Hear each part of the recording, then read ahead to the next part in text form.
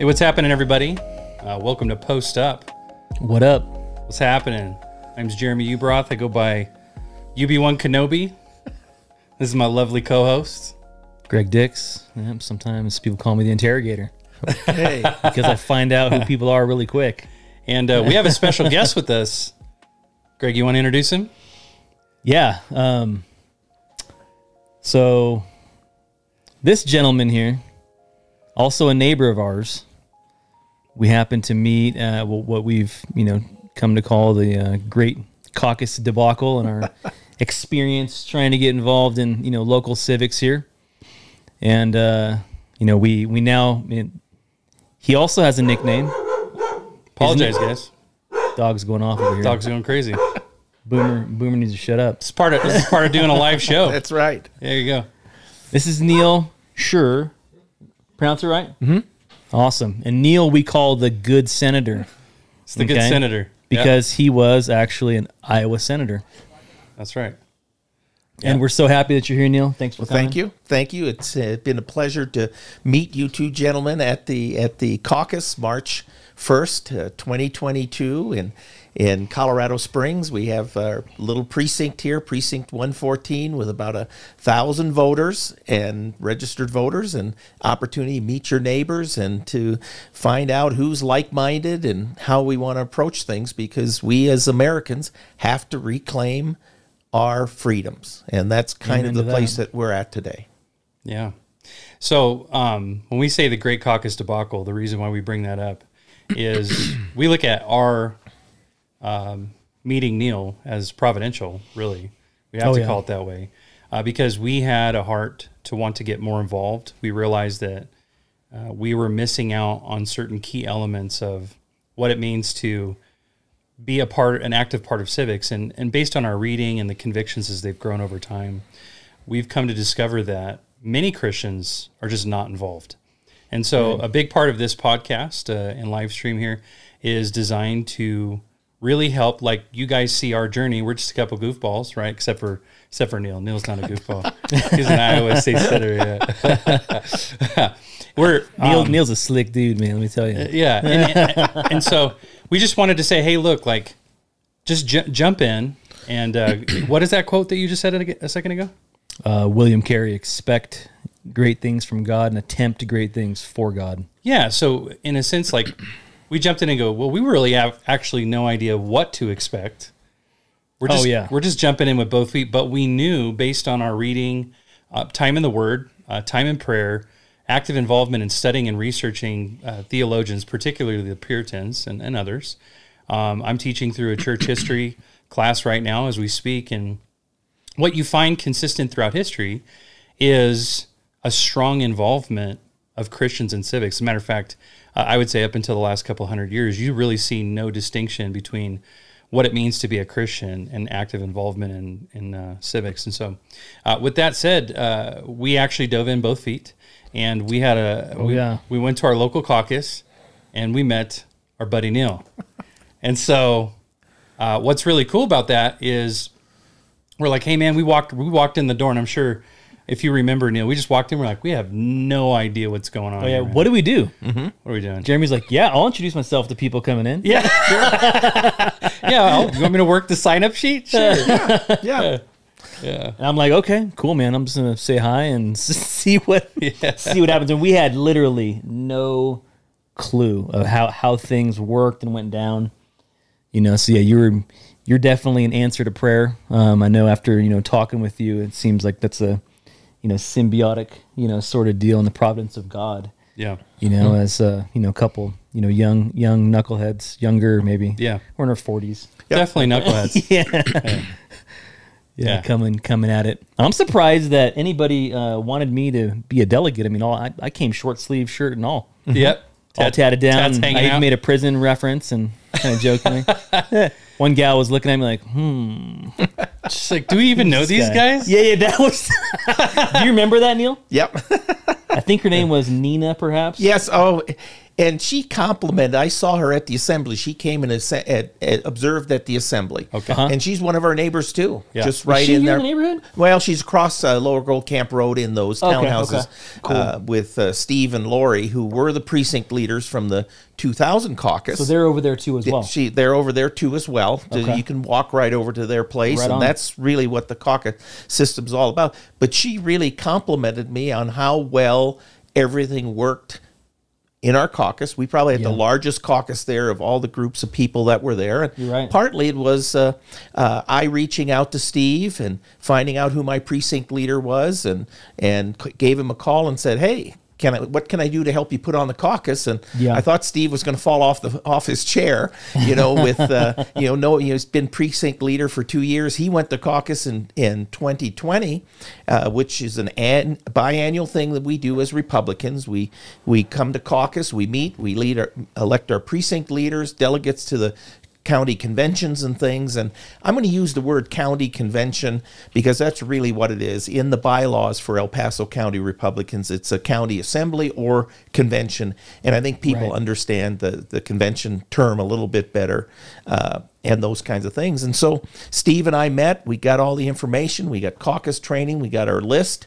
Send out little postcards to invite people to the caucus. Had a few people call, and so we've got some other relationships with folks. But it was a great experience, and one of the things that Steve and I prayed for before the caucus is that we would have the next generation pick up the baton and carry it, and here you two guys walk in, and away we go, God. And the rest is history. Yeah, and so I think what should encourage you guys, for those who are not getting involved, or haven't yet, and maybe are intimidated or don't even know where to start. Again, to stress, we're just a couple goofballs, and we're just trying to figure things out ourselves. And to our shame, and I would say for me, I didn't do it for years, and I'm really disappointed in myself, to be honest. The more I'm coming to grow and learn, and you guys are going to hear a little bit more from Neil, our category expert here. The good senator. Yeah, the good senator, as we refer to him. Everybody needs a nickname, Neil. That's right. Everybody. I love it. Yeah, I'll take it. What we have shared in the past is, to our shame, we come from different theological backgrounds from where we're at right now, and so we've really had to grow in these convictions. And it came over time. But I think that once we came to grasp and wrestle with the need for this, and that really you cannot distinguish Christian duties from what I would say is, civics. You can't. And we want to dive into that a little bit and ask Neil. So Neil's been into it for a while. So Scott asks a really good question. He says, you guys lead a caucus. No. As a matter of fact, the good senator here, if you just jumping in with us, Neil, he actually was the leader of the caucus. He was a chair with Steve. Mm-hmm. And they were praying that someone would come in, a couple younger folks, and we're not really that young. I mean, I'm 45. You're what? Nah, we ain't spring chickens no more. We're not spring chickens. Starting to get a little muscles are turning gray in the beard. Yeah, exactly. Belly's growing by the day, going right over the belt. Yeah. Dad bod action. Dad bod. Yeah, but we're not. We're younger in the sense that a lot of the folks, I think the average age, man, at our caucus was well over. Would you say the 60s or I would say well over 60. Easy, and typically those are the people that have the interest and have the time to be involved. It's tough when you've got raising a family, and you both shared that you homeschool, and so there's a tremendous time commitment, and it's part of it. But we need to figure out how to all of us engage so that we don't all have to do all the heavy lifting, and we're sharing the load. And that's what I see the value of meeting you and the other people here in the neighborhood in our precinct, to share the load of our civic responsibility. Yeah, absolutely. And I think what's really cool about that, as he was sharing just a moment, I was thinking when we went in there, and you could just see the need, like there was such a desire to have younger folks get involved, and there was just like this, almost a breath of fresh air. They see us in there and we're all amped up, and then I say the famous last words that will go down in infamy. So when the book is written, that's what I've been saying. Yeah. When the book is written, it's going to start with Jeremy walks in and says, "Hey guys, I'm new here. Just sign me up for everything." Exactly. And me, I'm like, And Jeremy's like, dude, you too, man. Come on, let's go. And I'm like, all right, bro. And then we find out too, and I'm like, hey, we're on the hook for some money here, dude. There you go. That's right. With a slick salesman, the good senator actually, look, we need a little cash. Oh, man. Neil, what did you get us into? Wait. Now we're on the hook for money. Yeah, Greg was totally fine, dude, until he's like, wait a second, how much is that going to be to be a delegate? So I would say, it was almost like a breath of fresh air as we walked in, and we were like, hey, sign us up. And you could just see the sigh of relief on Steve and Neil's face. Mm-hmm. They're like, oh, awesome. And they're in a real quick hurry. Everybody's like, vote him in. And that's what was so funny about it was Nina. She said, she goes, wait a minute. Everybody's voting. And this is so prior to anybody knowing anything about us, like, personal questions, who we are, names, that kind of thing. Like, they're starting to get ready to vote. And I kind of have a smile on my face. And, Nina's like, we don't even know these guys. That had me cracking up laughing. And afterwards, Jeremy and I are walking out, dying laughing. I mean, she asked the right question, right? Yep. Can you tell us a little bit about yourselves? And, went from there. Yeah. So, and what's really cool about it is we were really eager to dive in. So you can see this tremendous opportunity. And not all caucuses are created equal. Right. Come to discover. There were there were people who were like, this is our caucus. This is our precinct. Mm-hmm. And they were fighting over votes. Cynthia, Dave's assistant, she's telling me that in their caucus they were like duking it out. They didn't want to just you were telling me that. Yeah, and so for us trying to give it up. Yeah, exactly. And so for us to just walk in there and go, okay, awesome, we're ready to volunteer and whatnot. We had no expectation to walk out there. We're now the precinct leaders. We met the good senator, right? And he's been mentoring us, you guys. This is amazing. Like I would say. It's probably not going to be the norm, but we want to give Neil an opportunity to really share with you kind of his heart and why he got into civics, because he really has a neat story, and it's such a blessing. Not only is Neil mentoring us and helping us, but he's a neighbor. Yep. Oh yeah, so convenient, right? I mean, very cool. Neil and Jeremy were at my house last night. Mm-hmm. Yeah, in the office, hanging out and talking. I mean, Neil was giving us breakdown of things that have progressed, if you will, from the assembly until now. Yeah. So with that said, kind of just to segue into that, Neil, tell us a little bit about like your backstory, just a brief idea of what, as a Christian, because this is our experiences and our journey are completely different. He hasn't studied the same people really that we have. In some cases, there's some overlap, but he comes from an entirely different background. I think he has a very good and healthy, unique vantage point. And so we can't be charged here with, theological partisanism, right? That he actually has, he's been influenced different theologically. And so I thought it was really cool. And so I thought we'd give him a chance to share kind of his thoughts on that. Well, it's been a pleasure to meet both of you and to just share life stories and better understand. I had to chuckle a little bit, Jeremy, when you were talking about writing your book. We share a German heritage background, and it's kind of fun. I've got some neat quips, but the only time a German ever says no, you know when that is? When? Have you had enough yet? Give me more. A good one. And I grew up in a very staunch German community in eastern Iowa called the Amana Colonies, and it was a communal society till 1932. So all of my older relatives, grandparents, great aunts and uncles grew up in a communal lifestyle and then disbanded that in 1932, but just by separating the business from the church. The church is still operating today. Amana Church Society, Amana Society Incorporated, all of those things, and probably people know the name Amana from Amana refrigerators and radar ranges and air conditioners. That's exactly what I was thinking. That's where they were made there. The manufacturing plant is still there in Amana, and through all of that. So I was born and raised in Iowa with a strong religious background, but not really a faith background. Just, I was nice to my grandmothers and didn't swear a lot out in public and, all of those things, a small rural Iowa school, and had a really wonderful American middle class upbringing. and met my wife at a Central College in Pella, Iowa, a Dutch Reform college. And then my wife had an opportunity to work on a girls' ranch in Missoula, Montana in 1975. And she said, Neil, I'm going to move to Montana with or without you. And I said, I wanted to live out west anyhow. There you go. So we went out west to Missoula, Montana. And out there is where a couple came alongside us, not much older than us, but a couple, and they led us to the Lord and discipled us. So I really found out that it's not a religion, it's a relationship. And his wife discipled my wife, Melissa. He discipled me and invested 2 years in our lives. And through all of those circumstances, from Missoula, Montana, we went for a couple of years to Lake Tahoe in California, because he took a job at a resort. It's been canceled now. It was Squaw Valley, California. Everybody knows Squaw Valley and the ski area Squaw, but he was working as a chief financial officer for development, and I was the salesman, and again allowed us to connect together.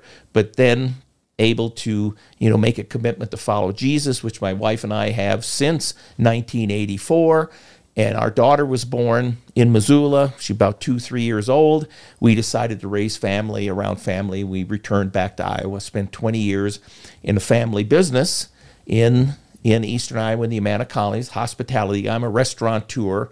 I call myself a working restaurateur, not a chef, but a keeper of a restaurant. Yeah, and awesome. With all of that, and through experiences with our daughter, we chose to homeschool in the late 1980s, and we decided to homeschool when homeschooling essentially was illegal in Iowa.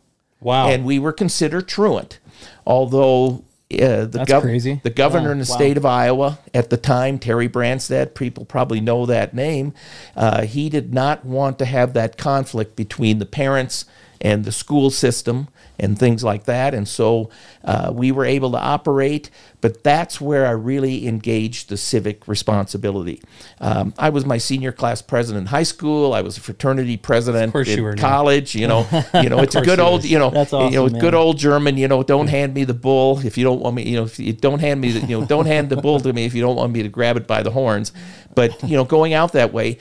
But it was homeschooling and teaching American history from a biblical worldview or from a Christian perspective drives an individual to be involved.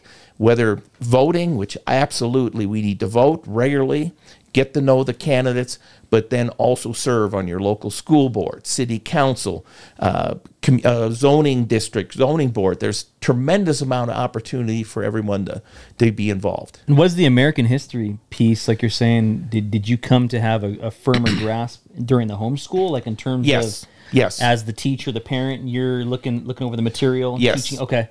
That's awesome, man. Exactly. And probably one of the classic pieces in the 1980s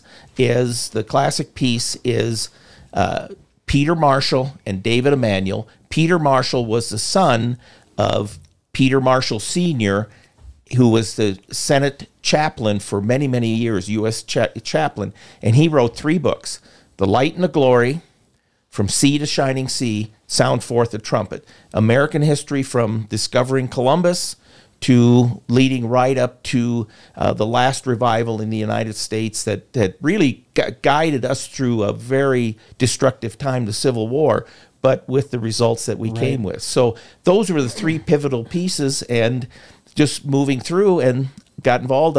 Like I said, I was a restaurant operator, and then I think it was the early 90s, the government stepped in and decided that tip servers, it just wasn't fair. They need to be reporting their tips to Uncle Sam. And I thought there's nobody that works harder than a tipped employee. And really what they wanted us to pay the match of the Social Security tax. And that's really when I got involved in politics and had an opportunity. We had a restaurant business. We did some special things for the community. And I had one of my good friends' birthdays. He is no longer with us, but I either asked the right question or wrong question. I'm still trying to decide it was, but I said, how do I get involved in this? And he said, oh, so you're interested in running for the Iowa Senate? This was mid-90s. And I said, yeah, well, I don't know anything about it. Just like you coming to caucus, I don't know anything about it. And he said, well, if you're interested, I'll have somebody contact you. It was 2 days, and a Senate candidate recruiter called me, came to my business, sat down with my wife.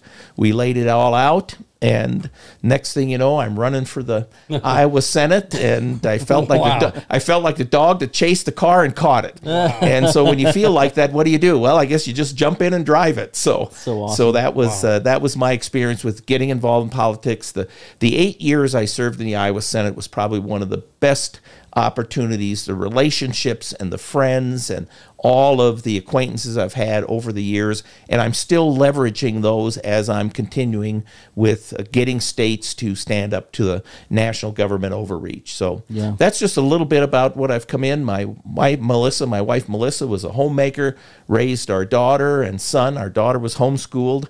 Our son, maybe we wished we would have homeschooled him, but didn't. But both of them are adults now. I've got 3 grandsons that my daughter's doing a wonderful job of investing in them and giving them a really awesome. An Americana upbringing on a rural setting in Iowa.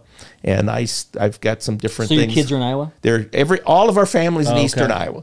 My wife and I, it's kind of interesting. We're Western people, and people in Iowa tend to be settlers. The ruts are deep. We've always done it this way. How can we ever think about doing something else? And I did say a lot of times to my colleagues in the Iowa Senate, is I said, we are west of the Mississippi. We could take a risk. But the Western lifestyle, the West here, when you start traveling west in Iowa, when you get to western Iowa, see that horizon, that expanse that just opens up in Nebraska and Kansas and South Dakota and here in Colorado and all of those things. There's a western mindset, and being a Pikes Peak range rider, we talk about your word is your bond. Yeah. I mean, the last 3 or 4 jobs I've had, and people, wanting to do a contract or working with him, I said, here's who I am. This is who I am. This is how I'll operate. And then the next thing is stewardship of resources. Whether it's the natural resources or things that God has provided for us, we need to take care of those. Yeah, fierce loyalty, quiet confidence, and this is probably one of the best Western traits. In Iowa, if you failed, if you fall short, you're kind of branded. But out west, you stand up, you pull yourself up by your bootstraps, and you take another swing at the plate. And that's part of the Western experience of being a pioneer versus a settler. So that's why my wife and I really like it here in Colorado Springs, in the shadow of Pikes Peak, America's mountain. If we can't get it right here, how could you not love it here? You cannot get it right anywhere. So that's why I'm here with my sleeves rolled up and ready to take it on. Nice, man. Well, awesome. I love that story about you getting involved in the civics, the Senate in civics. Yep. And that it wasn't something that you had been doing it for life for. You're just a businessman and a family man, and you just wanted to raise your kids and give them a good upbringing. And through doing historical studies, it sounds like a big part of those convictions, like I got to jump in here and make a difference. So kind of to the next perfect segue, we're doing this in excellent 15-minute increments. Okay. May I say? And real quick, let me ask, is the Senate a paid position? Well, there is a compensation of time, and you get per diem, and you get some time. Iowa, like Colorado, does not have a full-time legislature. So there is some compensation for your time, but it's not a full-time legislature like folks in Ohio or Illinois or some of the bigger states. So, in those different states, is it like the same sort of role, but yet they're being paid in those states? Okay. Yeah. Okay. Yeah, and I would say, just thinking through this, so in a very similar way, we come to certain convictions. We want to jump in. We have no idea what we're doing. But then people, like Neil, pulls us under his wing, mentors us, and is continuing to really help us and guide us. We went to the caucus. We were made delegates. We were selected as delegates for the assemblies. I think you're an alternate at one. I think maybe one or two. I think it's the state one that I'm an alternate, I believe. Yeah. Yeah. Yep. Yeah. So now, we are one of, I think, 13 states that do the caucus. That's about right. Okay. Iowa's also a caucus state, so I was familiar with it. Okay, so can you briefly explain why it is so critical to be involved in the caucus? That word to me, that term, was completely foreign up until a month ago. I used to hear it like on the presidential debates. Oh, the Iowa caucus. It was always the Iowa caucus they mentioned. Yeah. It's the only time I've ever heard of it. I'm like, all right, I guess I never really thought too much about it to figure out what that was all about. I didn't care. I just was like, whatever. It's just one of those words. I don't care enough about civics. I don't want to get involved. Yeah. So can you share with our viewers why it's so important? Well, basically a caucus is a neighborhood meeting. It's your friends and neighbors coming together and deciding how we're going to operate our Republican Party. And you can do the same thing with the Democratic side, things like that. So this is an opportunity for neighbors to come together. It's all based on the apportionment process of, starting with our U.S. House of Representatives, and every 10 years we just went through that. You designate areas of representation for the U.S. Congress. Then within those districts, you break down House and Senate districts. And then on the county level, it breaks down your county government. And it even breaks down then to these precincts that we live in. And we have a party chair, but then how we communicate to the individual Republicans in El Paso County is through the precinct caucus leadership. And then we've got division leaders. So it's a delegated system. So everybody should be able to understand what's going on politically in the Republican Party using this caucus system. It's different than other states that just do primaries. And you never get to know who is your fellow neighbor Republican. Local guys, right? Yeah, and now, especially in Colorado, where we have all mail-in voting, we don't even go to a precinct voting polling place anymore, so you don't even know who your Republican neighbors are if you don't get involved in the caucus. Right. That's really interesting. So important. Yeah, when you think about, we talked about a little bit in terms of being involved in the caucus, that there's no better way, grassroots-wise, for us simpletons. We have a very powerful influence over the future of the elections. Can you describe that briefly? Why? Well, it's again, anymore today we think these politicians or elected officials are a political class or they get elected to a job. But when we walked into that caucus on Saturday, or in that county convention on Saturday, we were all equal. We were equal with our U.S. congressman. We were equal with our state senator. We were equal with our county commissioners and several individuals, people that are average folks here in El Paso County stepped up to the plate and that said, I want to run for that seat, and actually challenged an incumbent. And that's how the system's supposed to work. No one should be endowed to a position. Every 2 years or every 4 years, people are up for re-election, and that's why every 2 years we elect new party leadership, we elect new precinct caucus leaders, call that a central committee, so that we should guide and direct the political philosophy within El Paso County, within our Republican Party. Yeah. Did you have something to say? I was just thinking, from like the caucus is a wonderful way in terms of the bottom up perspective, right? Of, raising up leadership and growth and being able to see, like you said, your neighbor, right? Because if you don't have a caucus, then it's like you eliminate that sort of bottom up, approach to it. Yeah. So, real quick, how do other states do it if they're not doing a caucus? They just do a primary system where if somebody wants to run for office, they go around and gather the signatures they need to get officially put on the ballot, and then they have that primary election. But what's unique about the caucus system, it's out of the American philosophy of a representative republic. Now we have a democracy. We have a democracy wrapped in a republic.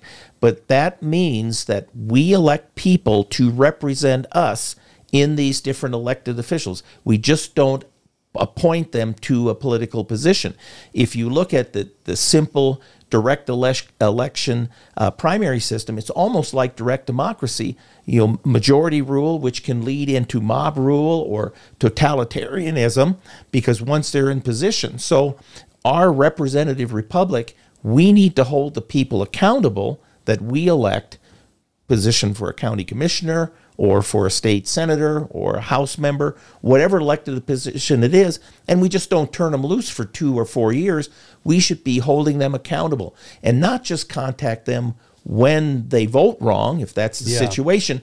But one of the things that I've encouraged people to do over the years, you don't realize how few touches it takes to really influence an elected official. I always use the line of about 12 people. And if you go in and meet your state senator or your state rep or your county commissioner, just to get to know them as a person, and then offer to pray for them. And nobody ever turns that down. And not just that's a good point. Yeah, and not just contact them when you're dissatisfied with what they do. Being an elected official is a lonely position, because everybody wants something from you, and you don't know exactly who you can trust. Right. But if we set up this precinct caucus, if we get to know our neighbors and trust each other, then it just makes it a lot better for that elected official. But then that election official is also responsible to represent our views, even if they happen to be from another party. Yeah. Not that they are going to roll over and believe everything we say or what we want, but take it in, but they'll listen to us. We've gained their trust, and then they can trust us. Yeah, I think that that became very clear to me when we went to the Mark Schneider's meeting with Mark Schneider, and he you should share that for a moment. Just share your experience. Yeah. So Mark Schneider is he's a Democrat. I think it's great. Yeah, and he was they were hosting a business oriented meeting for business owners, and one thing I didn't quite understand, Neil, and you might be able to explain this, was he's in our district. He's in District 18. Correct. He is our incumbent state representative. He represents us in Denver. Okay, right. And so what I didn't understand, though, is why is Manitou there? Like, why were all those business owners from Manitou there? Well, because it was hosted at the Chamber of Commerce in Colorado Springs. They wanted to have people turn out, come to the town hall. So the chamber from Manitou Springs came to support Mark Schneider to be there. Okay. Yeah, and the reason I asked that is I'm like, what interest do they have in a meeting that's, is he their representative too? Yes, that's good. Right. It's in the district. Got it, okay. And so that is the legislative district. Got it. Okay, and so it was a business-oriented meeting, Chamber of Commerce, many business owners are there, and some of the issues that, for instance, that were brought up were economic impact of COVID, right? And then how the government was trying to step in and help provide opportunities, loans, relaxing of license and certification type stuff. They were working on permitting businesses cheaper, offering for permits to reduce, and just trying to find money in places to help people who are struggling. And go ahead. Majority Democrats, right? Yeah. And here comes along stealth, the good senator and UB1 coming in. Well, okay. Yeah, you guys came in with the green sabers, huh? We had the green sabers. Yeah. And so, he. But we were gracious. We were gracious going in, and that's the key. Yeah. That's the key. Jedis are always gracious. Yes. Right? Yes. Yeah. Sophisticated. So. What's interesting is came up, issues of finance. And so I said, okay, the state obviously has a ton of money. Yeah. And they have all this leftover money that they just found, millions. And I'm thinking, man, millions of dollars they just found that they just were able to get, put forward. And I'm like, why don't you just put that back in the taxpayers' pockets and let them spend their own money? Right.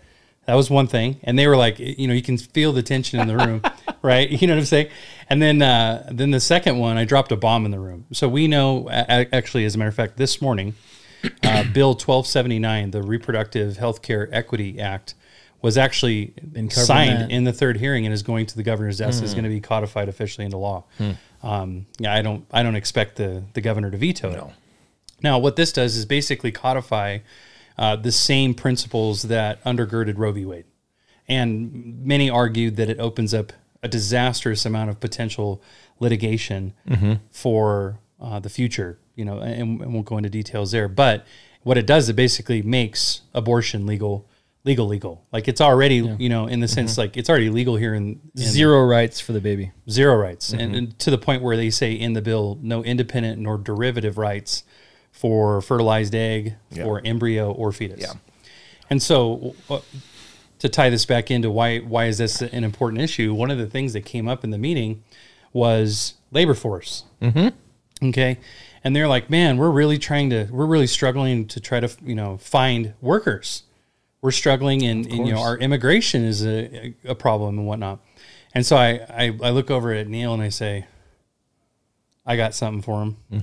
Let's see how he deals with this challenge, right? You ever? Yep. Yeah. What were you thinking, Neil, at that point? I was thinking it was probably a crowd that might not embrace it like we do.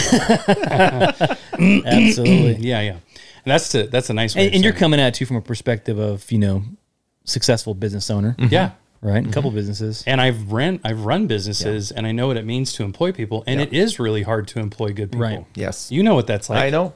So both you guys have an experiential sort of, knowledge with what's going on in there. Yeah. Yeah. Oh yeah. And you want to work through your Chamber of Commerce. They're an amazing asset. They're great opportunities to network with other business owners. Matter of fact, when I was a general manager for 24 Hour Fitness, I lived in my Chamber of Commerce office trying to build relationships with local businesses. Why? Because they have tons of employees. And then you can go golf for free too. Then you golf for free. Things like that. Yeah, right. Yeah, which is true. Inside stuff. That's how it works. There are perks and benefits of being a general manager, but I know how hard it is. So I brought up, I said, hey guys, like this might be hard for you guys to hear, but this is a very real issue right now. If you're concerned about the labor force, we have a bill right now that you have an opportunity to oppose that is basically going to legislate the killing of unborn children into law. I mean, you could have heard a pin drop in that room, right? I mean, it was people are like, I cannot believe you just said that. But think about it. How many millions of children have been killed for the sake of one of the primary arguments, socioeconomic conditions. Right. Women want to be considered as equals. They want to be part of the labor force. Well, what do they exchange for that? Motherhood. Right. And they're saying that should be the woman's right. We're like, okay, well, as Christians, I disagree with that. And so I said, I'm a Christian and I'm a pastor, and we want to make sure that I'm going to be representing a biblical worldview here. But you need to know, like, there are consequences to our decisions. There are hardcore philosophical consequences, real-time consequences in reality. Here we have on the one side, missing labor force. And if you guys do the numbers, just look through the generations, how many generations have been wiped out? I'm generation X, generation, what is it? Z. And then the others after, how many of those have been totally eliminated for the name of, getting women in the workforce that they have a right to do with their own bodies? Well, what was their response, Neil? How did they? Well, they tried to shut us down, tried to shut Jeremy down, and that did not equate it with the issue of workforce development. But if you look at the 70 million aborted Americans since Roe v. Wade, and you don't know, what individual God had ordained to really provide for our country, human capacity in those folks that are no longer here. And it was just it was disappointing. And again, Mark was respectful. He was willing to listen. I think there definitely needs to be a follow-up, even if the governor signs it, just so he can better understand and make a better decision the next time as our representative. But it was interesting afterwards, several people came up and agreed with the position and appreciated Jeremy bringing that forward. Yeah.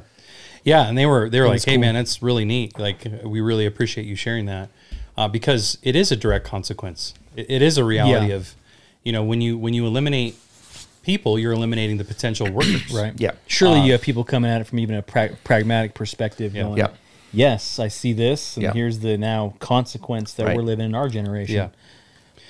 Yeah. And so, I mean, that's a very real consequence. And that just this morning, past the third hearing, and it's going to go to the governor's desk. So, I mean, that's real world consequences. So, why do we share that? One of the questions that we sought to ask and to conclude with this evening is, why should Christians be involved in civics?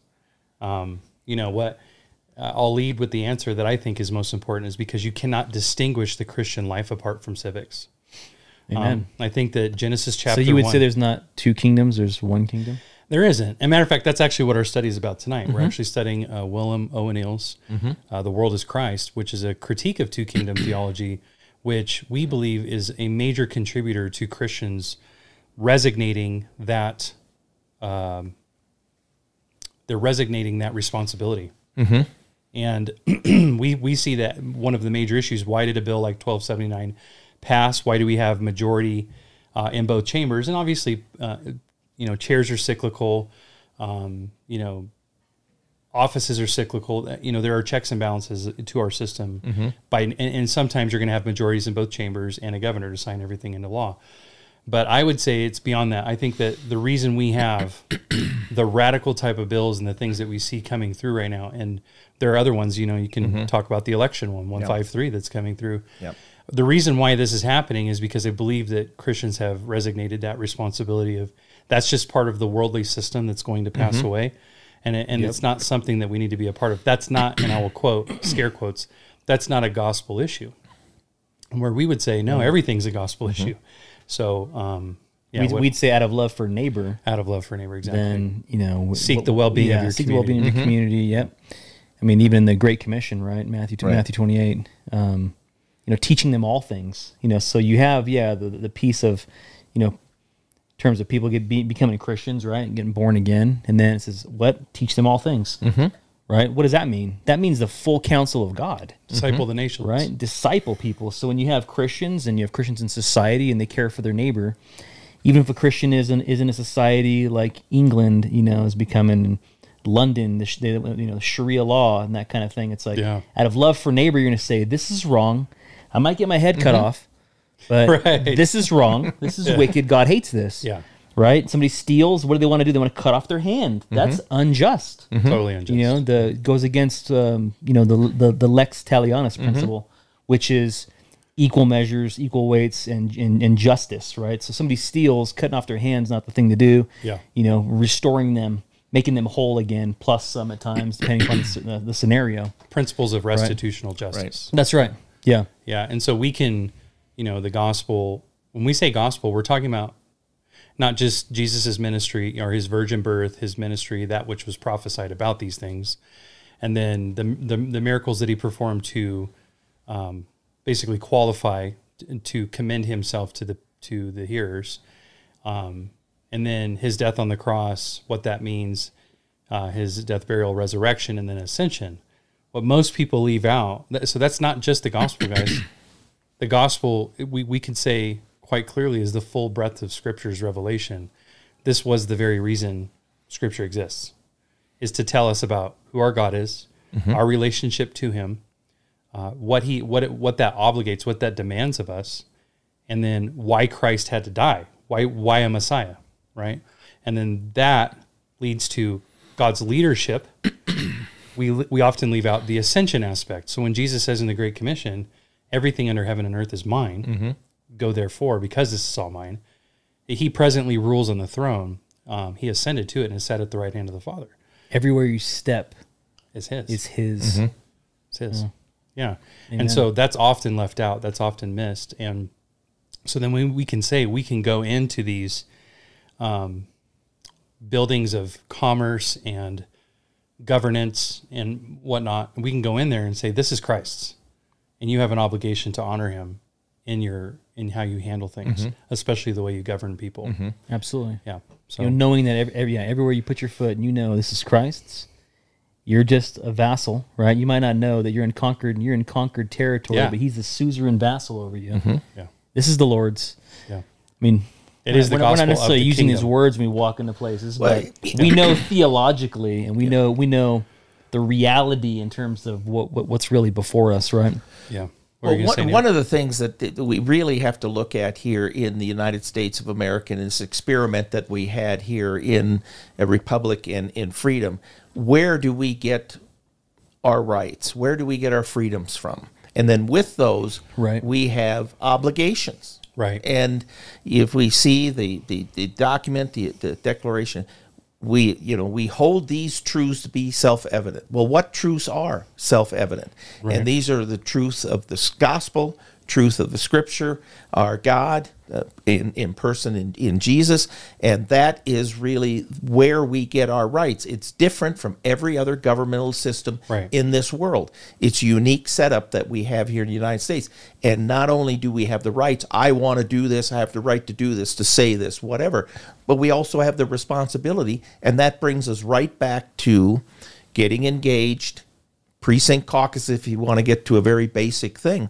But if we want to maintain our freedoms, we're going to have to fight for it, work towards it, build a relationship, share with the next. I talk a lot. I'm involved with the Navigator Ministry. I'm a disciple maker. I want to invest, like I'm investing in you from the civic side. There's others that I invest. It's kind of an interesting thing. I always learned when I was a young Christian, and even all through my Christian life for 30, 40 plus years, is, if your heart is right, your feet are swift. You do the right thing for the right reasons at the right time. And then I put a little political spin on it, because I can put a political spin on anything. It's, I'm sorry, I just can't help but doing it. Good senator, Neil. But that's exactly right. But if your heart is right, you'll vote right. I don't have to tell you how to vote.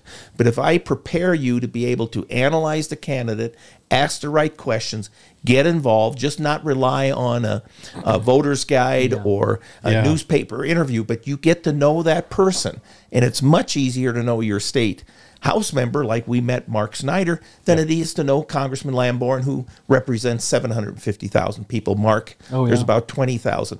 So we need to be out there, and that's the responsibility we have, because we have a challenge in our world today from a biblical worldview. It is the tension between cultural Christianity, whether or not you believe that Jesus is the Son of God, but if we live by the principles that are laid out in the New Testament, we'll have an ordered society. Or cultural Marxism, which is a central point where the government wants to control everything, and the family is the most efficient form of government we have. If we have strong families, we will have a great country.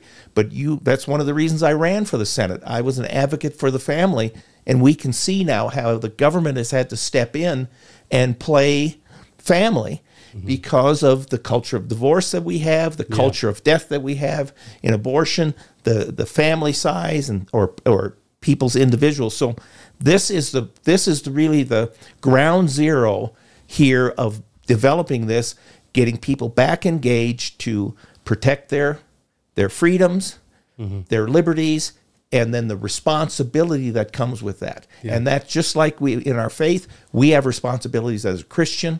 Not everything goes. We have responsibility, and that's really what the civic engagement here in the United States of America is all about. One thing, so we're coming up to, we're wrapping up here to the end. I wanted to touch briefly, right before we end here, on our experience in the assembly. So when I went in there, again, I had no idea what to expect. And you would think, well, there was a huge uproar. There was a moment where I'm like, these people are getting unruly. This is out of control. And if anybody has watched my live streams from the event, I was actually streaming myself, just kind of showing, like, look at what's going on here. We had some behavior that I honestly I did not anticipate. Because I didn't know how it was going to be run. What is your observation right now with one of our greatest, when you think about, we want to win, what is the greatest obstacle getting in the way of getting candidates that are going to faithfully represent our Christian values? What do you see? Well, I see right now is people that are doing it for the position, not because they want to represent the individual. And there's between the grassroots and what I call a political class, and Colorado Springs, El Paso County has a strong political class that people feel they're endowed to a position. And that is the tension right now, because people want to feel represented. And I experienced that with some of the election things we worked through. And that's really the fight for the heart and soul of the Republican Party in El Paso County. And it's not so much Republican versus Democrat. It's just, as Republicans, we have a certain set of principles that we believe are better than the other side, and we want to advance that. But if someone gets elected as a Republican, but then votes in a way that doesn't agree with our Republican principles, that's the rub that we're facing right now in El Paso County, because we are such a strong, conservative, faith-based community that people want to reclaim it. And it takes time to do that. You can't do it overnight, but we need to be involved. Otherwise, we're going to lose what we have. Yeah. Do you have something to share? I'll say, yeah, my experience, going to the assembly, I was surprised how many people were there. Yeah. I mean, we were at a, local high school out here, and the assembly room was just, packed. Yeah. You had people standing in the back, and come to find out, it was hot in there, dude. It was, yeah. Where I was sitting, I was catching just, not yours, but some mean bad breath from both sides. We're by a wall, and I'm like, man, somebody needs some dental work, man, because this is crazy bad breath. Mm-hmm. It was tight quarters in there, bro. Tight quarters, man. Yeah. And I think it was you that said, you're looking at. Oh, by the way, as far as the people that were there, come to find out, you were saying that there was still a couple hundred that could have been there. There were about 400. We had about 70% of the delegates that were appointed at the caucus that actually showed up at the assembly, which, is really a pretty good turnout. I mean, if you look at an election, a 70 to 80% turnout in election is good, but there's a lot of opportunity for people to be involved if they take the time and effort and do it. Heck yeah. Yeah. Yeah, I looked at it. I mean, you think you made a joke about Southern Baptist Convention. Made me think of when the critical race theory things are getting put out, and Tom Askell's in the back going, no. If you haven't seen by what standard and stuff, it's awesome. I just saw he got nominated as president, a potential president. Yeah, and Bodie Baucham too, alongside two very conservative, Reformed Baptist. Baptist guys, even an article by Daily Wire, Ben Shapiro put that out too. I thought that was pretty cool. You get those guys, you're gonna see some waves in SBC. But anyways, back to the assembly. Yeah, I saw that, and so that going through these these rules. And we're having to stand up and sit down. At one point in time, it was like decibel meter, not really, but people who were yelling yes louder, than the no's. Okay, yep, that passes. Yeah. And then somebody came up and presented a question to change it, right? Hey, a motion, that's what I'm looking for. A motion to, hey, can we stand up by representation of the yes or no votes? Yeah. So we did that, and then here I am like. Jeremy's standing the whole time. He didn't get yelled at. I got yelled at because I kind of stood up for one. I'm like, hold on a second here. I should be sitting down for this. Can't vote twice. And some lady next to me, just lit me up. Used some curse words and all. I was like, okay, it's cool. We good? You're not going to swing on me now, are you? She might have. She was out of control. Yeah. So I would say, the one thing I noticed is that there's, to your point, Neil, there's some pretty serious division. Name calling going on. Rhinos. Rhinos. And and I just found out what that is. So it's a Republican in name only. Yeah. And that's just it's what Neil said a moment ago, which is, they will run a certain way. And when they're voted in, they vote another way. Yeah. They're not voting according to the resolutions and beliefs and values of the party that they say they represent. Totally valid complaint. Totally is, yeah.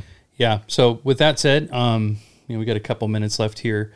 What would you say, Neil, would be something that you would encourage folks right now? So if you had the opportunity to just share briefly, what would you say to encourage them to get more involved? Because the one thing that there was a resounding interest that was shown in this particular assembly, and I'm assuming this is going to be the case for others, where many people, they've been hit so hard by government overreach and tyrannical COVID garbage, totally overstepping their boundaries.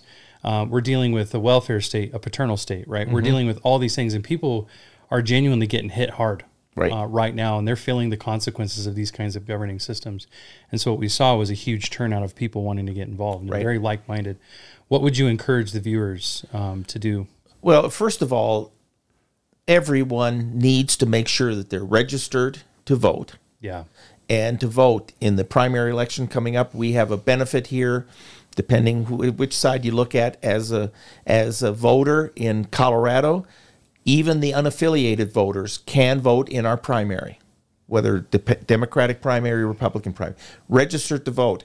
Go on to the website, the Secretary of State's website. Make sure that your registration is proper. There's a lot of people that find that with our automatic voter registration, they want to register as a Republican, and then they end up being an unaffiliated. Then they find out, hey, that didn't happen. But that's part of civic responsibility, self-government, going and making sure your registration's right, your ballot is sent to the right address, and those kinds of things. And then don't ever let anybody talking you out of your vote. There's no place easier to vote, as we know in Colorado, but that no one should feel disenfranchised, because the opportunity to vote here is tremendous. But you have responsibility to make sure that your registration's correct, and then move into those next levels. Get involved in the party basis. A precinct caucus leader, really a couple times a year, not a lot of activity depending what level you want to be involved, but be involved. Make a difference, and not just complain, but be willing to go up and step up. That's a huge point. If I can say too, to Dave Williams shared something very similar. He said, and you've said this a number of times, don't just complain, guys. Don't learn who your senators are, who your representatives are, when you're angry about things. Here's another thing to my shame. If you don't know who these people are, you're not involved. Right. If you need to learn the names of these people. These are the people who are representing you. Local people. Start at your city level, work out to the county, and then on to the state. But I would definitely say your city leaders right now are making decisions for you that you probably would not agree with. Yeah. If you only knew what was coming through the table, you would be pretty upset. I imagine for a lot of it. And to realize, because in the hearings that we've been involved in, providing testimonies, right? You feel like you're banging your head against the wall because you are. They don't represent your values. There's we're in the minority. These people totally stand in opposition to your values. And so, this is where we cannot separate and make a distinction between Christianity proper and practical life. Yeah. And these people right now, if you love your freedoms, you appreciate these, again, to Neil's point a moment ago, you have to be responsible and take action. And so that's a big part of it. What are your thoughts? Amen. Amen. Yeah, I mean, guys, Jeremy and I have talked about things, and Jeremy's even said from the pulpit and even during announcements, like, guys, even in our church, like, hey, you have no idea if just everybody was involved in these things. Like, there'd be a ton of caucus leaders in our church here. And we have people in church from, Peyton. All over the place. Yeah, all over Black Forest, all over Colorado Springs. Yeah. So they just need to be informed. Yeah. And there's opportunities to be involved in. And again, it's, when you try new territory, it always is a little scary, but it's well worth the effort. Yeah. I think you will affirm that it was well worth the effort of getting involved with the caucus. 100%. Oh, yeah. And can I add something? Yeah, go for it. Yeah. It's kind of fun, and Jeremy, they call me the interrogator, right? And when you get Jeremy and I tag teaming, man, it's pretty fun. We're walking around talking to these candidates, because at the assembly they have their tables set up, right? Vote for this person, that person, and we're walking over. Hey, how you doing? And Jeremy, first thing Jeremy says, so tell me, why should I vote for you? Yeah, like, give me your pitch. Yeah, why should I vote for you? And it's just funny. And so next thing you know, Jeremy and I are like, so what do you think about abortion? Let's hear that. I'm pro-life, and then some. Okay. I forget her name. Rebecca. Is it Rebecca? Okay, so Rebecca. I'm pro-life, but then gets into an argument of why it's okay to murder this child. A friend had cancer. Sad story. Horrible story. Yeah, horrible story. But it's just interesting, right? Like, jumped right into that. Probably not the maybe wisest thing for her part to jump there. She's trying to be clever, but I mean, at least she was honest about it and came out and said that. And she was, I think to her credit, she was being transparent. She was, right, which I thought was cool. We addressed that. I thought Jeremy addressed that really well. He said, hey, look, as sad as that is, that's wrong. Yeah, That's we should wicked, pursue the murder. life. Yeah. Pursue life. Yeah, Of both the parent, the mother even her and the- friend that was with her disagreed. She's like, "Oh, I disagree with her." Yeah. She definitely had a harder, more hardline stance, similar to ours. But yeah, it's just, I mean, that was interesting. You know, come right up. I mean, and what's cool about it too is this is a forum for you to go to people and just hit them up. Hey, where are you at with this? Hey, are you a Christian? Exactly. Yeah. Yeah, I'm a Christian. Oh, cool. Okay. And what church you go to? Yeah. Who's your pastor? Well. Oh yeah. Yeah. Yeah. I gotta go. Hey. Yeah. I gotta go. Sorry, bro. Whoa, Yeah. Nope. Things are happening. So. Yeah, so I really enjoyed that part of it, and you know, cool to be able to, you know, see people on a local level. And I've never, ever done this before in my life. Yeah. Me neither. But I think, you know, with things we've been talking about, you know, the books we've been reading, people we've been influenced by, you know, I've been really encouraging Jeremy too, even as a pastor, saying, you know what, man, what a lot of Christians do lack is the theological undergirding.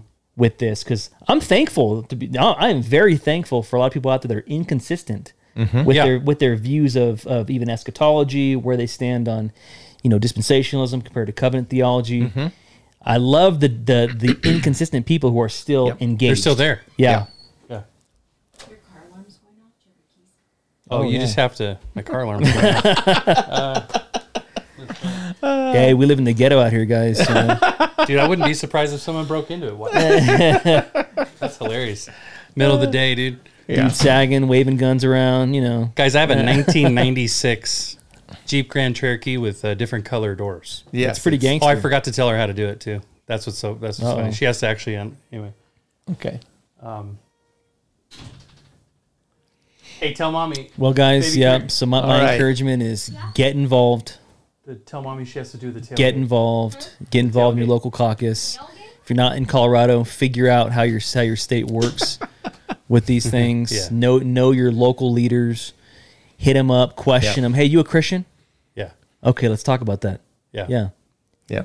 Don't be afraid to do that. Where you at in abortion? Yeah. Pro-life? Okay. To what? I asked this same lady. To what degree? Yeah. I'd love to hear. To what degree you pro-life? Yeah. Just jump right into it. Yeah. Be an interrogator, you guys. Yeah. Don't be afraid Yep. and jump right in. You know, both feet. Go with both feet, and I would say, it's really funny. My alarm's going off for whatever reason.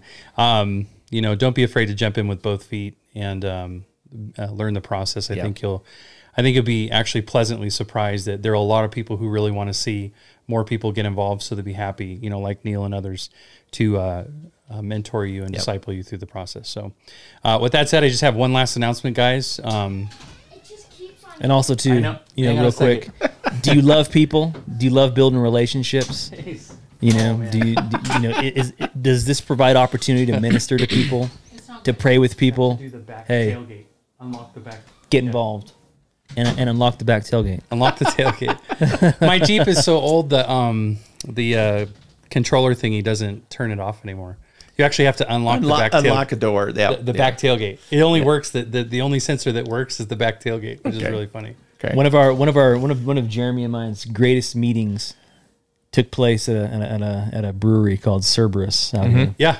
Yep. And this was when Jeremy came to the conclusion that the church that he was in, he didn't align with it. They were going a different direction as far as their